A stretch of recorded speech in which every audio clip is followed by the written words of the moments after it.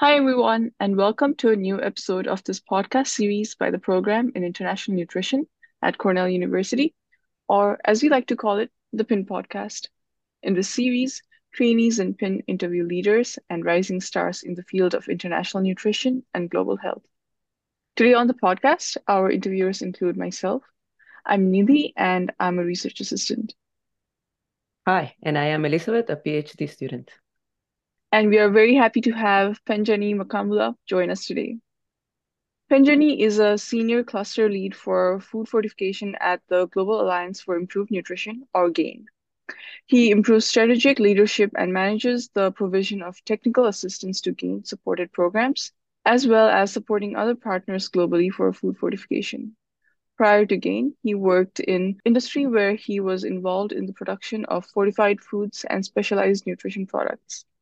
Welcome to the podcast, Penjani. Thank you so much for joining us today. Thanks, glad to be here. Yeah, and to warm us up, could you please tell us more about your career trajectory and maybe you could start from your graduate training? I'm one of these persons who kind of stumbled into nutrition by almost accident, if you like. So my background is mostly in business. I studied economics and international development for my first degree. And the areas that I was interested in when I was much younger was around development economics and the transformative potential of the private sector. And so after I finished my undergrad, I ended up at a company called Unilever, which is a very large, global multinational that's involved in anything from personal care products, home care products, but they've also got a food division. So I joined them as a graduate trainee. As it happens on that program, you sort of rotate across all the divisions of the company. So you get a better understanding of what the business does. And then you at the end of it, you get appointed to a substantive management position. So I happened to end up in the foods production unit as part of my rotation. And I got on a role as an assistant production manager for the foods business. And that was really my first encounter with fortification in practice, beyond, the stuff that I'd read in books. So I was responsible for, a factory that was producing edible oils and fats, and that was fortified with vitamin A and D. I then moved on to become brand manager for the foods business. And then later on, I moved sideways to look at supply chains and distribution. So after 6 or 7 years, at Unilever, I left to do something completely different. So I worked in the gases industry. So this is industrial gases. I joined another multinational called BOC Gases. So, the interesting thing about that was, working with a whole range of industries from metal fabrication to steel industry to healthcare industry, actually, with medical oxygen and nitrous oxide, to energy sector with liquefied petroleum gases. So it was completely different. I ended up, running operations in some of the regions, and then afterwards, moved on to a more business development role. I mean, I did that for around 2 years or so. And then I left to go to university in the UK again to do a master's in business. And afterwards, I spent around a year or so working at a university in East Midlands. That's the University of Derby, mostly working with international students, getting admissions into the university and also working in international partnerships. I did that for around a year or so. But I kind of missed the action of working in countries and operations. And so afterwards, I sort of left and joined a social enterprise, pretty much a startup organization. And they were setting up production facilities for producing ready-to-use therapeutic foods for the treatment of severe acute malnutrition. And it was quite an enriching experience because as opposed to working for these huge multinationals that I'd worked for before, this is where you could do anything and everything from finances to setting up production plants to figuring out human resources and what have you. So I spent 4 years and I enjoyed doing that. And after doing that, I ended up in international development consultancy at a company called Crown Agents to do anything from, health system strengthening to supply chains. I was in the capacity building section. 18 months into that role, I got an email from a recruiter asking if I was interested in applying for a position in GAIN, and if I wanted to speak. Out of curiosity, I said, why not? And so I had a chat with him and I said, look, I've not really worked for an NGO to manage public health programs. And the position was for a senior manager in food quality, food safety. And her view was, yeah, that's why we're reaching out, because we want people who have an experience of working with private sector. You've done this stuff with relatively reduced therapeutic food, so you at least understand that sector. But there's also a whole supply chain business here, because GAIN is also involved in supporting businesses around the world in procuring vitamin and mineral premixes that are used in fortification. Long story short, I thought, well, this is an interesting one. Let's give it a shot. I ended up on an interview, and all these interviewers were like, tell us your experience about public health programming. And I said to them, look, if you're looking for a public health expert, let's close this interview. I'm not your guy. And I thought I was speaking myself out of that interview, but long story short, I got offered the job. I thought, yeah, it's interesting. I'm going to do this 2 or 3 years, 9 years down the line, I'm still here. So when I say I stumbled into nutrition, that's a story. That definitely is a very interesting trajectory. And going off of that, we have one more question about your career, and it's related to your current role as the senior cluster lead for food fortification at GAIN. Could you please tell us more about your day-to-day life and what tasks are you involved in? So it's quite a multifaceted role. I would say, broadly speaking, I perform 5 key responsibilities. One of them is global leadership. So I am involved overall, and I'm responsible for managing our work on large-scale food fortification and biofortification. So in that role, I represent GAIN on, global working groups on fortification, on boards on various organizations, but also in terms of the overall, thought leadership on fortification and biofortification. But there's also a strategy, development role in there. So it's about what is it that we do in fortification and biofortification. Where are we going to do this? How exactly, what's our approach to programming? And figuring out the complementarities between the work on large-scale food fortification and biofortification that we're involved in. But I also manage a large team. So there's a managerial part of it. It's a whole team of supply chain professionals, food technologists, public health experts, nutritionists. So, there is, people management involved in there, managing their, projects, making sure they are on track. I have an advisory role, advising our programs, our partners, governments, and industry that we work with. But to do all that, you also need money.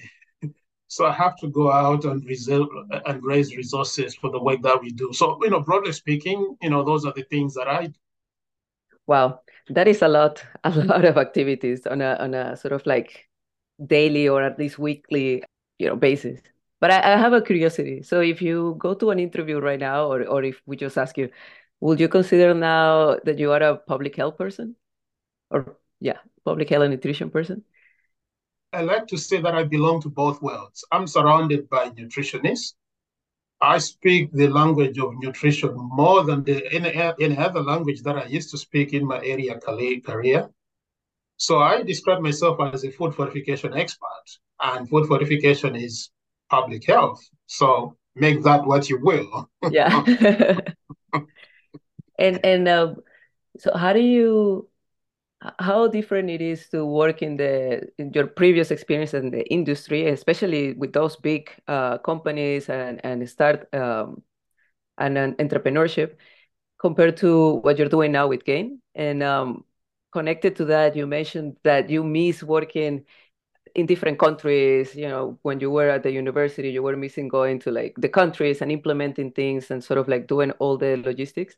Do you get a bit of that in your current position now with Gain? So I would say how different. In fact, I must say I've got the best of both worlds. Think about it this way: fortification is a public health intervention, but that's done by the private sector. Governments don't fortify, governments don't produce food, the private sector does. And so what you do is, building these partnerships between the public and private sector. You're going to have to understand what the motivations in private sector are, what is it that they're aiming for, and also understand what public health community is trying to achieve, what government. So it's a nice sweet spot because it sort of ticks a lot of the boxes that I was interested in terms of development, private sector development, economics, and what have you. So it's different in the sense that it's not just one or the other, but it's a combination of all the things that I like doing. Do I get to travel? Yes, quite a bit. The last 2-3 years less so because of the pandemic. But I must say that, most of the travel is getting back. I kind of surprised myself at the beginning of the year where I found myself in 5 different countries in over a period of 5 weeks. So that's not very usual, I must say. But maybe it's a byproduct of having sat at home during the pandemic for quite a long time. And how do you manage that? I mean, it's a lot of travel, a lot of different commitments, and what you were describing before with different teams, different activities, trying to gain funds, etc. So how do you balance all those commitments in your life, you know? It's a great question. I mean, I think I would say that in the earlier days, I used to do a bit more traveling than I do now because I've got much more responsibilities that I have got to attend to. But it's also about realizing that this is a team sport. You can't do it all yourself. And so for some travel, there will always be relevant people that will have to go out and do, and then being able to pick and choose, what makes sense. Because at the end of the day, you're going to have to balance, the various responsibilities.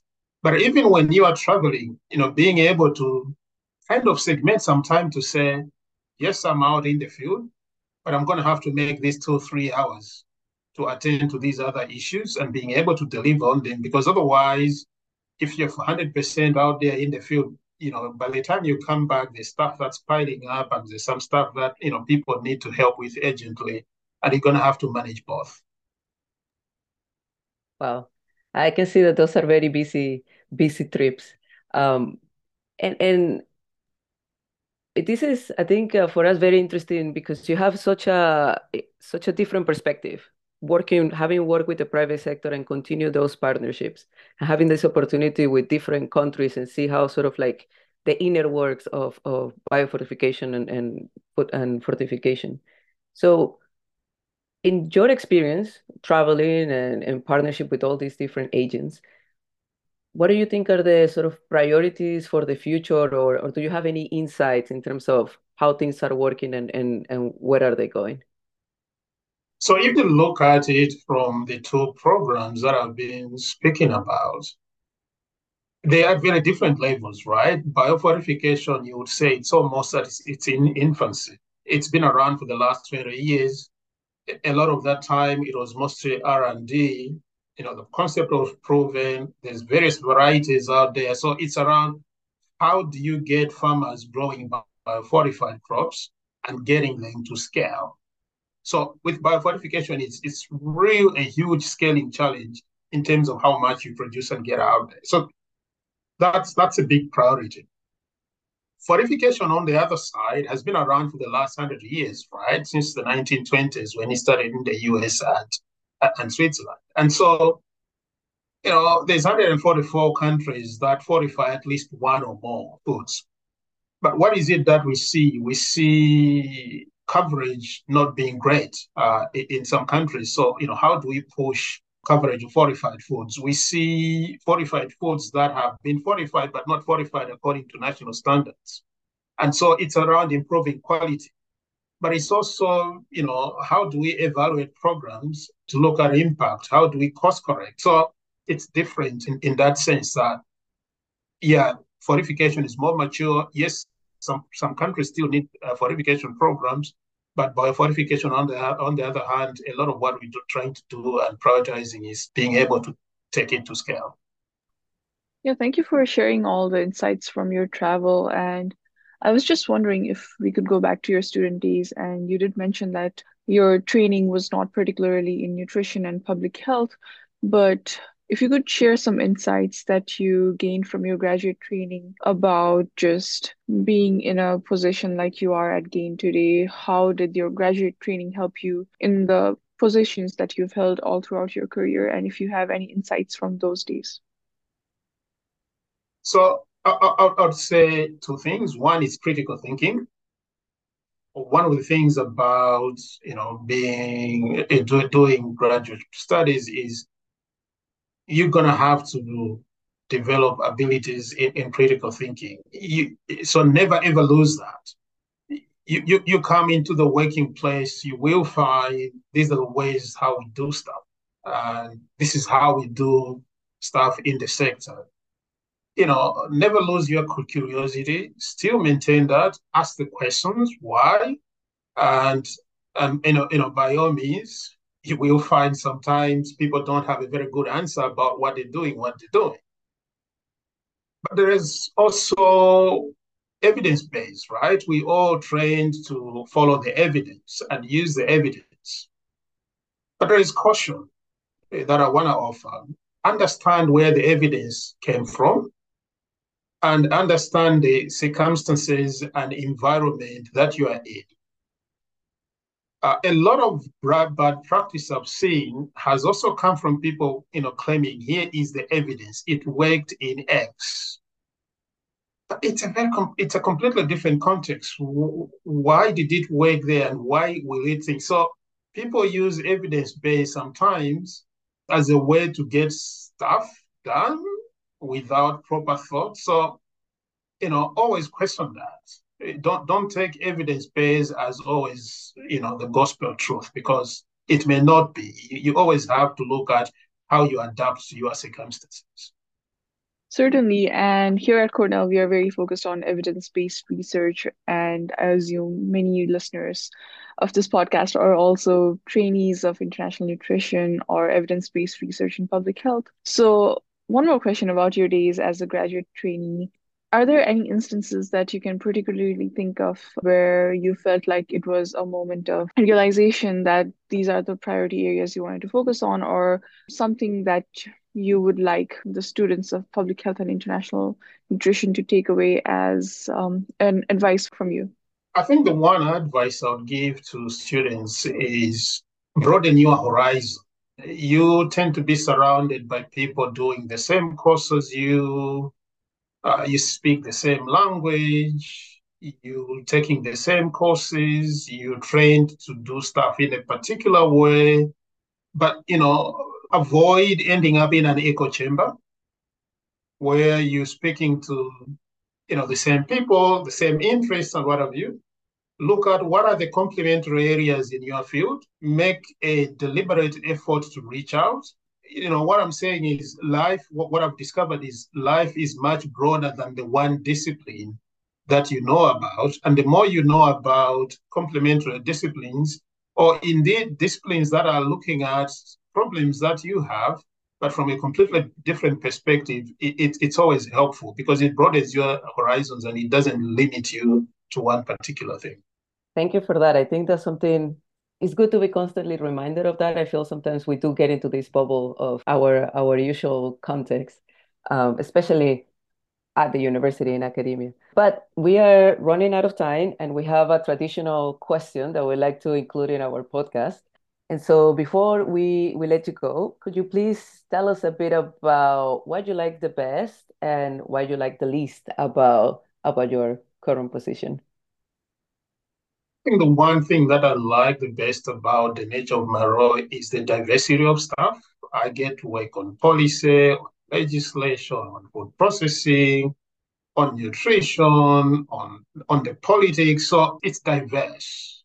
And people that come with a technical background and thinking, I'm a food technologist and this is what I'm going to do, they kind of realize very quickly that they're going to spend 30% of their start time on the food technology and 80% on all these other. So that's the one thing that I like, the best. The least thing is the time. Time doesn't always seem to be enough to do everything. And we live in this Zoom world now where there's just too many meetings about moving from one meeting to the other. And, time is such a big constraint. Definitely. I think you're leaving with a note that we all can relate to. Time, it's just not enough, no matter how much we want to do. And for all the things that we aim to do, we just don't have enough time, especially in the Zoom world. Um, well, and that is it for today's podcast. Thank you so much for chatting with us today, Penjan. Thank you very much. And thanks for inviting me. Yeah. And thank you to the listeners of this podcast. Stay tuned for more insightful conversations with amazing researchers in international nutrition and global health.